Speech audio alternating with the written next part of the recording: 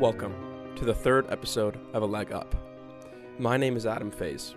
I'm 18 years old, and this is the show about making it in Hollywood, hosted by someone trying to do just that. On today's episode, I sit down with a man who's done just about everything, John Lesher.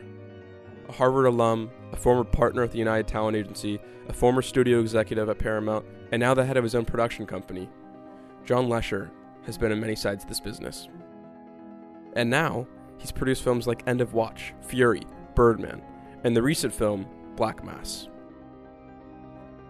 John is a man whose career was well known, but his name was added to the history books on February 22nd of this year, when this happened.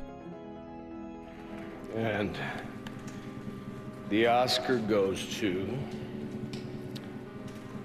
Who gave this son of a bitch his green card? Birdman!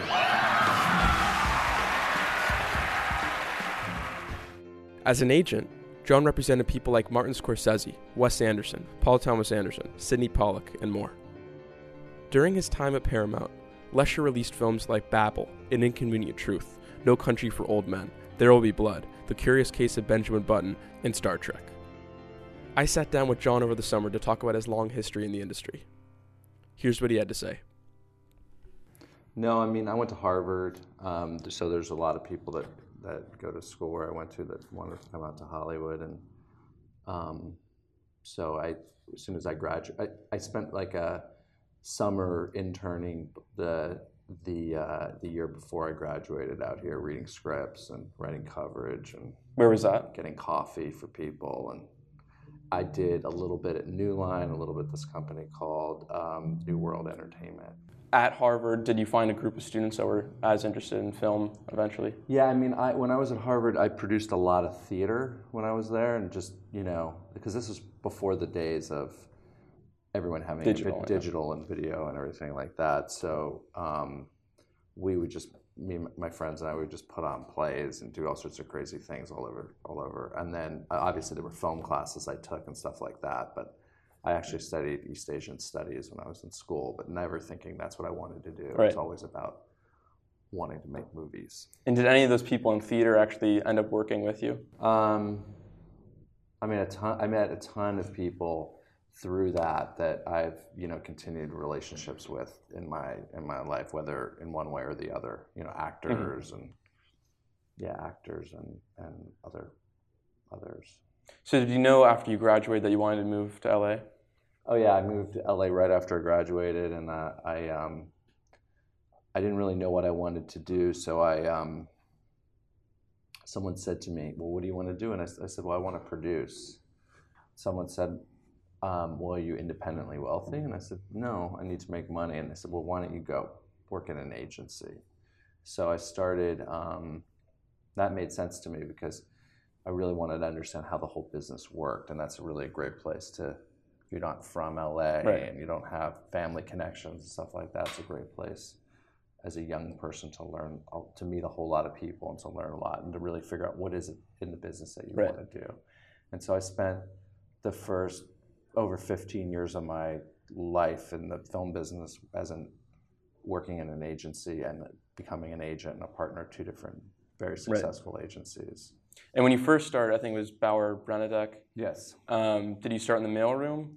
They didn't have a mailroom, okay. which was kind of appealing to me. So I literally just came right in, and I was, when I first moved out here, it was the summer of 1988. Not to age me or anything, but it was there was a horrible writer's strike mm-hmm. going on, and so no one was hiring anyone. But finally, I got an interview to go be Marty Bauer's assistant, and Marty was this very sort of bold and incredible, smart and kind of colorful agent, and represented everyone from Brian De Palma to Larry Kaz and Alan Alda, all these great guys, and did movies and TV, and it was a very small agency, so it ended up being a really great place to learn the business because we did everything.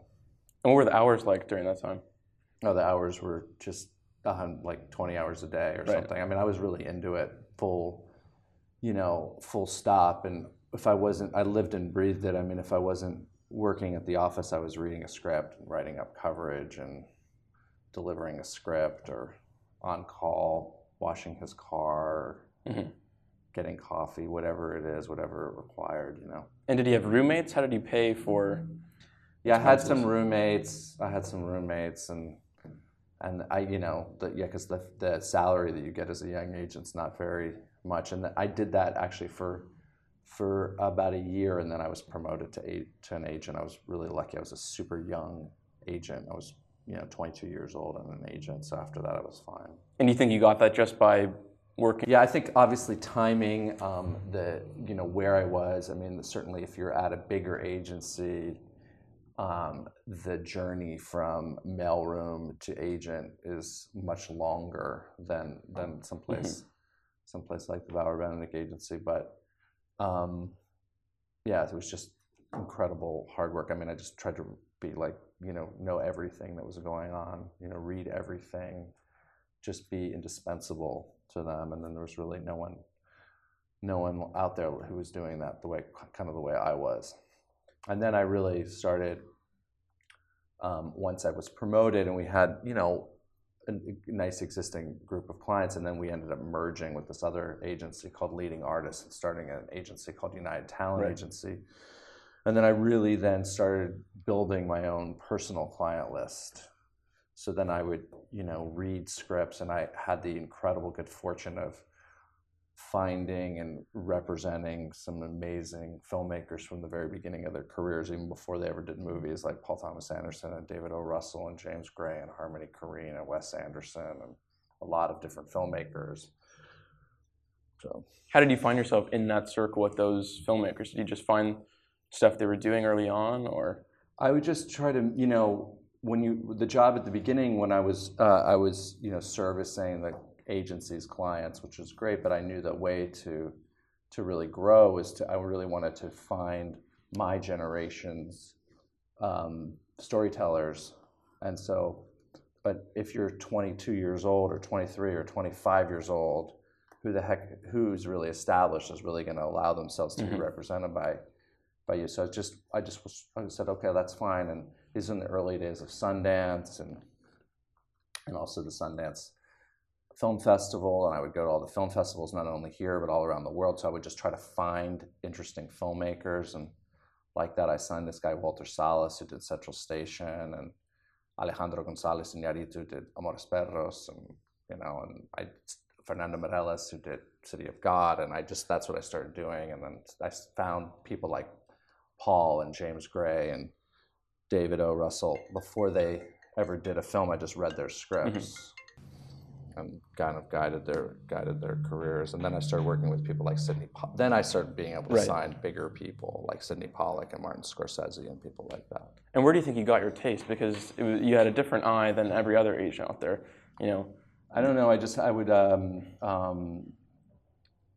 the courage of my own convictions. I would always try to develop my taste. I always tried to say that I was the person that, you know, had taste, and I would read every script, and I would constantly be trying to find people I thought were good, and just believing in the people that I thought were good, and then promoting those people to people. Like, here, I'm going to tell you who the good people are, and if you want to know who they are, you should come to me.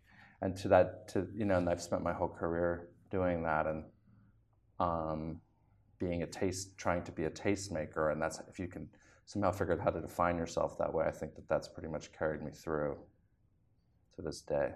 At UTA, I mean, you were there for 9 years. Did you ever think that you should go and look and see if you could direct or write, or did you always know you wanted to be more? No, you know, I always thought, I was always like in awe of these amazingly talented directors that I was working with, and I knew how hard it is to direct, and I thought, okay, well, I'm really good at this other thing that I'm doing, which is, I almost looked at it like I could almost be like a producer working with my clients inside the agency. So I have the resources of this agency and the protection and the support of this agency, and then and really help them get their films made. And, you know, if you're a producer or a director, you work on one movie every 3-5 years or something like that. I got to work on 20-30 movies a year. So I got, in a weird way, like a lot of experience doing that. And now as a producer, that's really helped me immeasurably. And do you work in packaging those films when you're at these agencies, or more just representing the clients? Packaging is a term that people like to throw around a lot, and I don't really particularly like it. I feel like what you do is you try to cast, you try to put actors in your film, or you try to put elements in your film to help you both get the film made, but trying to balance that with creatively who's right for the film, and also to try to find a financier who understands what's good about the film. So it's not just about some packageable element for the sake of it. It's about, because what makes a film good is actually casting people who are right for the film. But obviously there's an intersection between all of those elements, and that's what you really try to do. And do you think the shift from being an agent to working at Paramount, was that an easy one, or did it take some adjusting? The shift to working at Paramount Vantage, which is what I did first, it was exciting and amazing. It was like anything. It was an adjustment, because it's whenever you're doing something new that you haven't done before, that's really scary. But I think it was possible for me to do it because I had an incredibly I had a proven track record and just this is a relationship business, and I have incredible relationships with filmmakers and actors and writers and the people who get movies made. I know all of them, and I've worked with all of them. Right. And so going off of that, do you think that's why film school would be maybe a good idea, because you'd be working with those people that might be the next Paul Thomas Andersons? And I don't know. For me, I think film school is great, especially for people who aren't from the business, who don't know that much about the business, or they want to learn a particular craft or thing in the business. But I don't think it's necessary inherently. I mean, it depends what you want to do.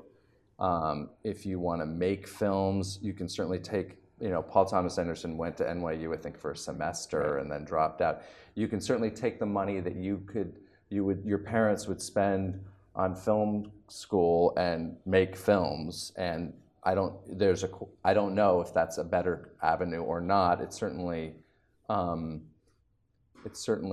me, I was just really interested in working, and I'm a very curious person, and I never thought about going to film school myself. I just used, I had the greatest film teachers of all time as my film. I had, people like Sidney Pollack, who's probably the greatest person to read.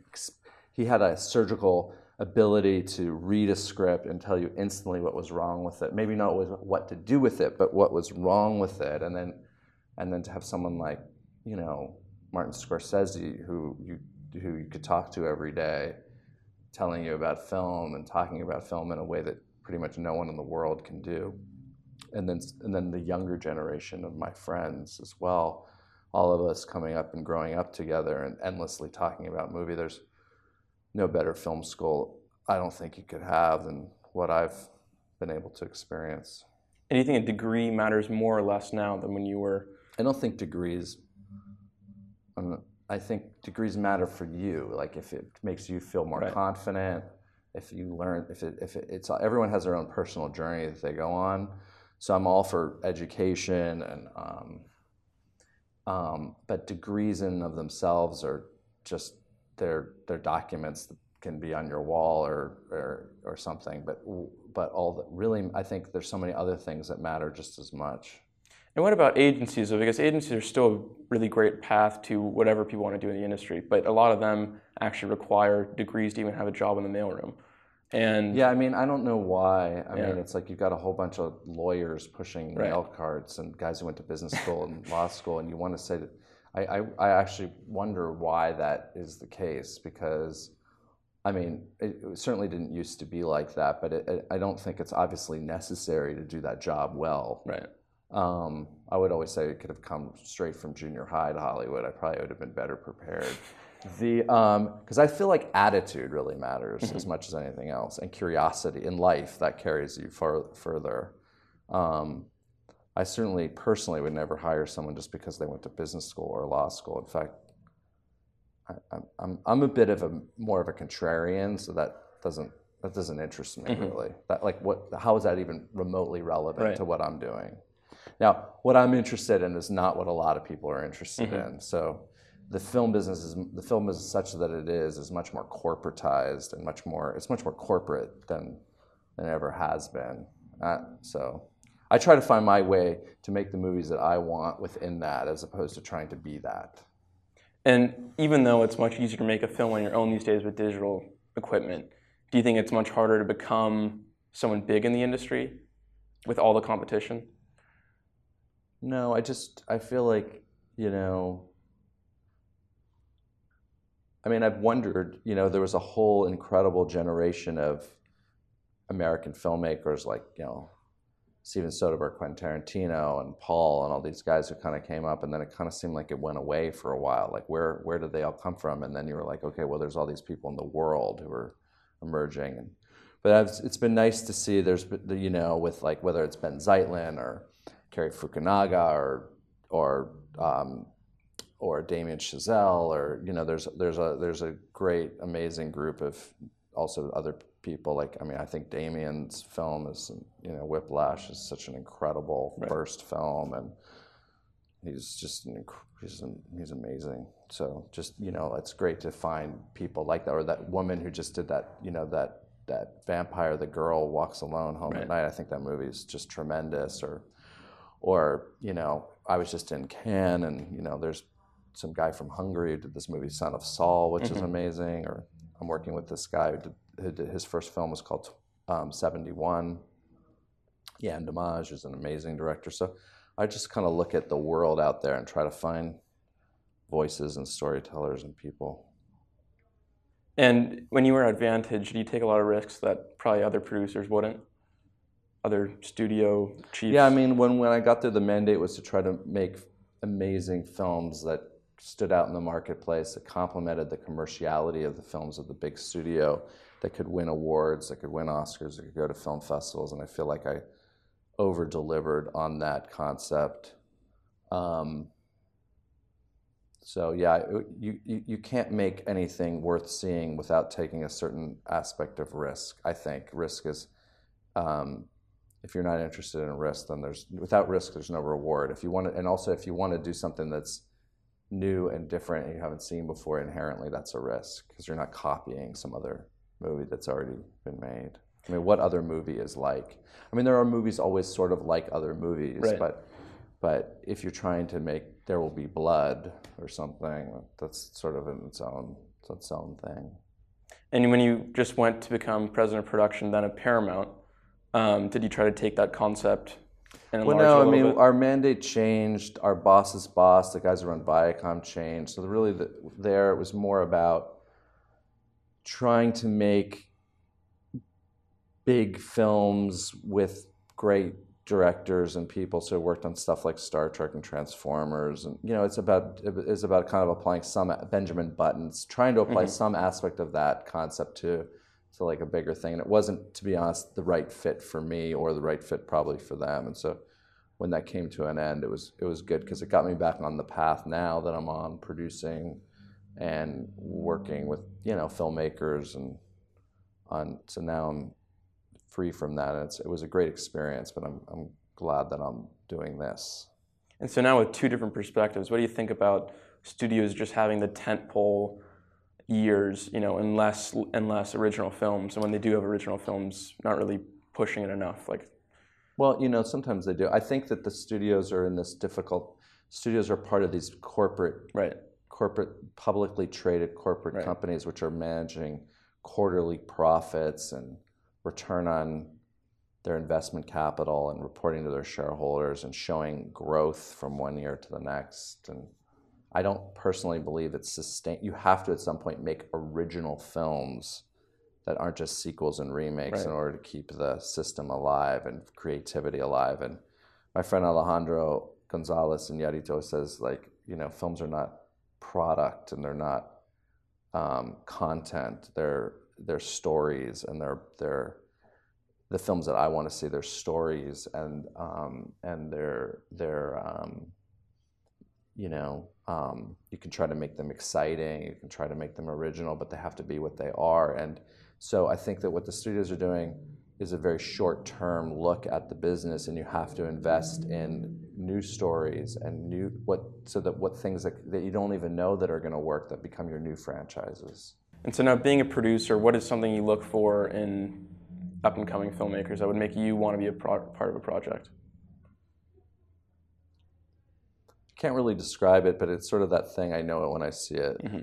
I mean, mostly it's like you look at their prior work, and then you should want to, and then you also, it has to move you, or you have to, and then inspire you, and then it has, and there has to be something I'm interested in. It has to be a story that I'm interested in helping, or has to be, crazy enough for me to hold my interest. Like something like Birdman, that was really just Alejandro saying, I have this crazy idea for a movie. Do you want to do it with me? And with him, it would be, of course, anything that you want to do, I want to help you. So that's just primary. That's just motivated by working with him. And a lot of what I want to do is motivated by people that I want to work with. And then trying to figure out, okay, well, that's your idea, let's do it. I like that part of it, just to try to focus them on the part of it that I understand, and then to try to help them figure out how to get it made, and then make it well, and then have it be received, and then bring it to the marketplace. And what was working on Birdman like? I mean, what were the days? I'm guessing they were probably long days and trying to fit everything in a tight schedule. I mean, there were aspects of it that were unlike any movie, and aspects of it that were very similar to other movies.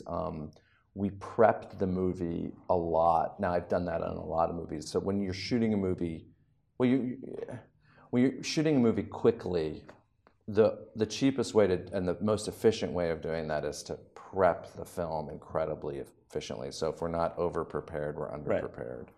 So we rehearse with the actors. So on the days weren't incredibly long because we didn't have the money to go into massive overtime and do stuff like that. And every day that you go over, and this day you have SAG turnarounds with your actors and stuff like that. So you don't really want to go into too much overtime anyway. So the days were very harrowing when we were shooting because they were almost like there were these incredibly long takes that took an incredible amount of coordination between multiple departments, because not only did all these actors and extras and everybody need to hit their marks and their lines and everything, but you had the whole technical side, the lighting and the grip and electrics and the props, and if an actor flubbed their line and we had to start over again, haha, that's funny. But if the guy holding the grip or something happened, which didn't usually because we had such an amazing crew, but I think it was like a tense environment because no one wanted to be that person that was going to mess up, but it was incredibly sort of tense until we got it, and then we got it. It was unbelievably exhilarating. So we would have these days where we were rehearsing the camera and shooting it and trying different lenses and then not knowing if we got it. And then you have people like Alejandro and Chivo Lebetsky, our cinematographer, who are just working at the highest levels of their craft. And so when we got the shot, it was like a Mexican soccer game where Mexico scored. It would be like, goal! And the whole crew and everyone would cheer and clap. So it was like tense and then unbelievably exhilarating and exciting. So it was actually a really fun shoot. Once I also figured out that actually what we're doing was going to work, I felt really good. Because at first I was like, how are we going to do this? And is it going to work? And what if, because you can't cut in the traditional way. And what if the scene isn't working? But once I understood that things could still go wrong, that it was actually going to work, it was actually really exciting. So in the beginning, were you not so sure it was going to be a success? No, none of us knew. We were thinking this would be an experiment and we were going to give it our all and work really hard, but how could you possibly know? I feel like they're doing the most projects of all the studios. I mean, they have a unique plan, which is, compared to the other studios, which is while everyone else is making fewer films, they've decided they want to make more. And so that's great. And this particular film is great because Warner Brothers has this long tradition of doing gangster movies. Everything from Goodfellas to The Departed, but going back, they have a long tradition of gangster films. So it's great to to be there, and it's like an adult R-rated, gangster movie. So I feel really lucky to be able to do it at the scale these days within a big studio.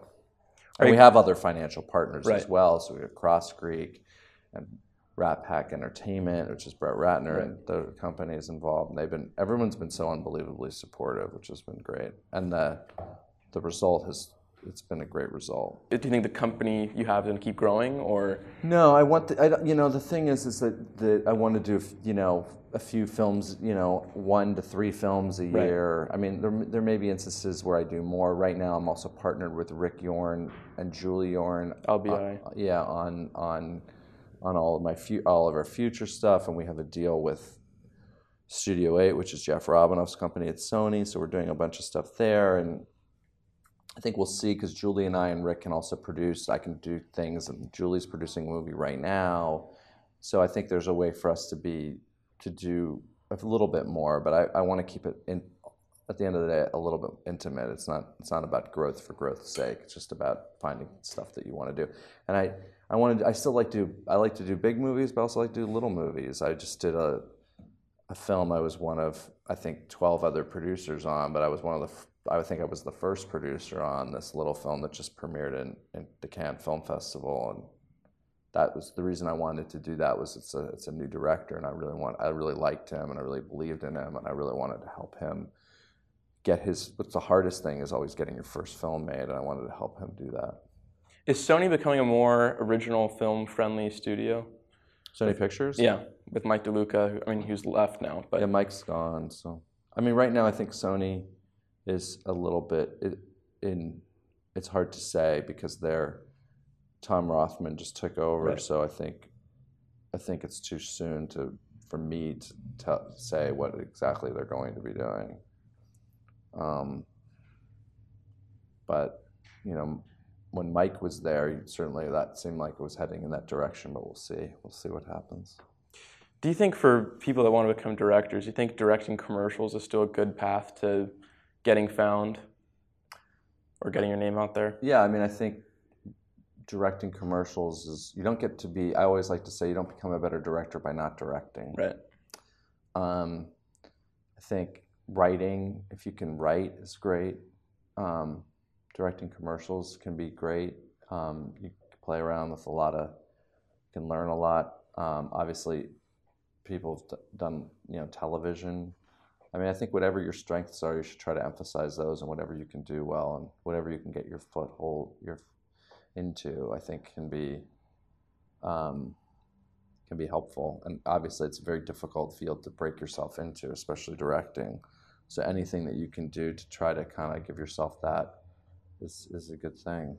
Do you personally prefer writer-directors as opposed to just directors?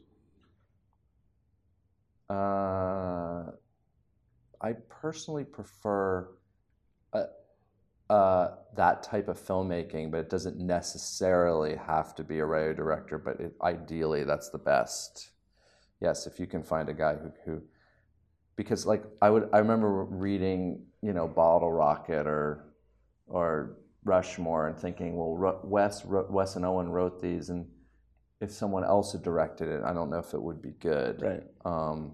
And the quality of the work that if you can write it yourself, is probably so much better than a script that you would be able to get on your own. But some directors are really good at developing other people's scripts, and so it really just depends on what your strengths are. And if you can write, great. If you can't, then find someone who you can work with, who can become, who can complement you. And ultimately, that's what directing and producing is. It's like, I don't have to be good at everything. I just have to know what I'm good at, and then find people who complement me, so that there's no weak link. So if I wanted to be a producer, what would you tell me to do these next few years? I would tell you to just, get some experience working, and whether it's different types of things. Also figure out what you like doing. Do you like being on set? Do you like working, do you like development? Do you, so I would just try to get an entry-level job, no matter how low, because things move very quickly in this business. So it's, you can go from being the guy who's answering the phone to running the studio in a number of years, and we've all seen it. So I think it's just more like having the right attitude. I remember when I was at Harvard and I was talking to some of the students there, and they said, well, how do we avoid being an assistant, or some of the things that you did? Because I was telling them some of the humiliating things that I'd gone through.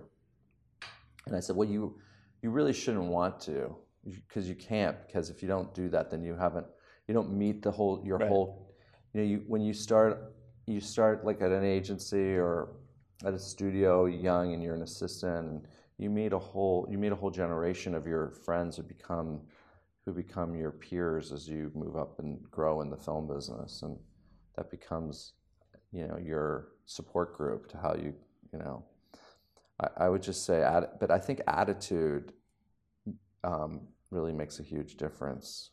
Even if you're just getting someone's coffee, to not, to be happy to be there. If you're not, then you should do something else. What were some of the humiliating things you had to do, if you want to say? That's for another interview. Yeah. But I've my share of unbelievably humiliating things. But what does build character? Like anything, it builds character. And a lot of times people will test you as you're young to see how much you really want it. Because if you don't really want it, well, then you shouldn't be there. It's not easy, and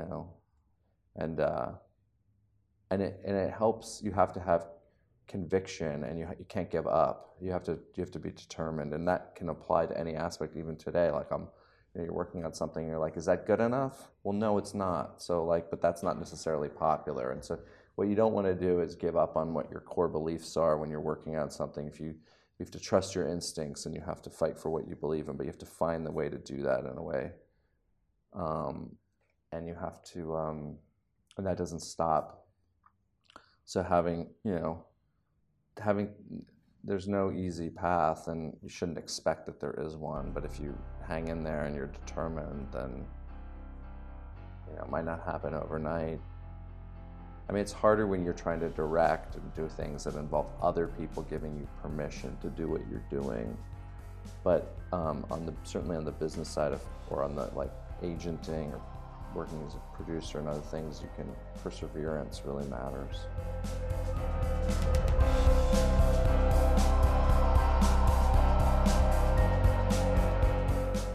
Thanks for tuning in to the third episode of A Leg Up. If you enjoyed this episode, please feel free to share it with friends and give it a 5-star review on iTunes. Special thanks to Aaron McClaskey for writing the original score for this program, and like us on Facebook at facebook.com/herealegup, follow us on Twitter at @herealegup, and check out our website at www.herealegup.com. Thanks again for listening, and tune in next week to part 2 of my interview with writer-director John Lee Hancock. Cheers.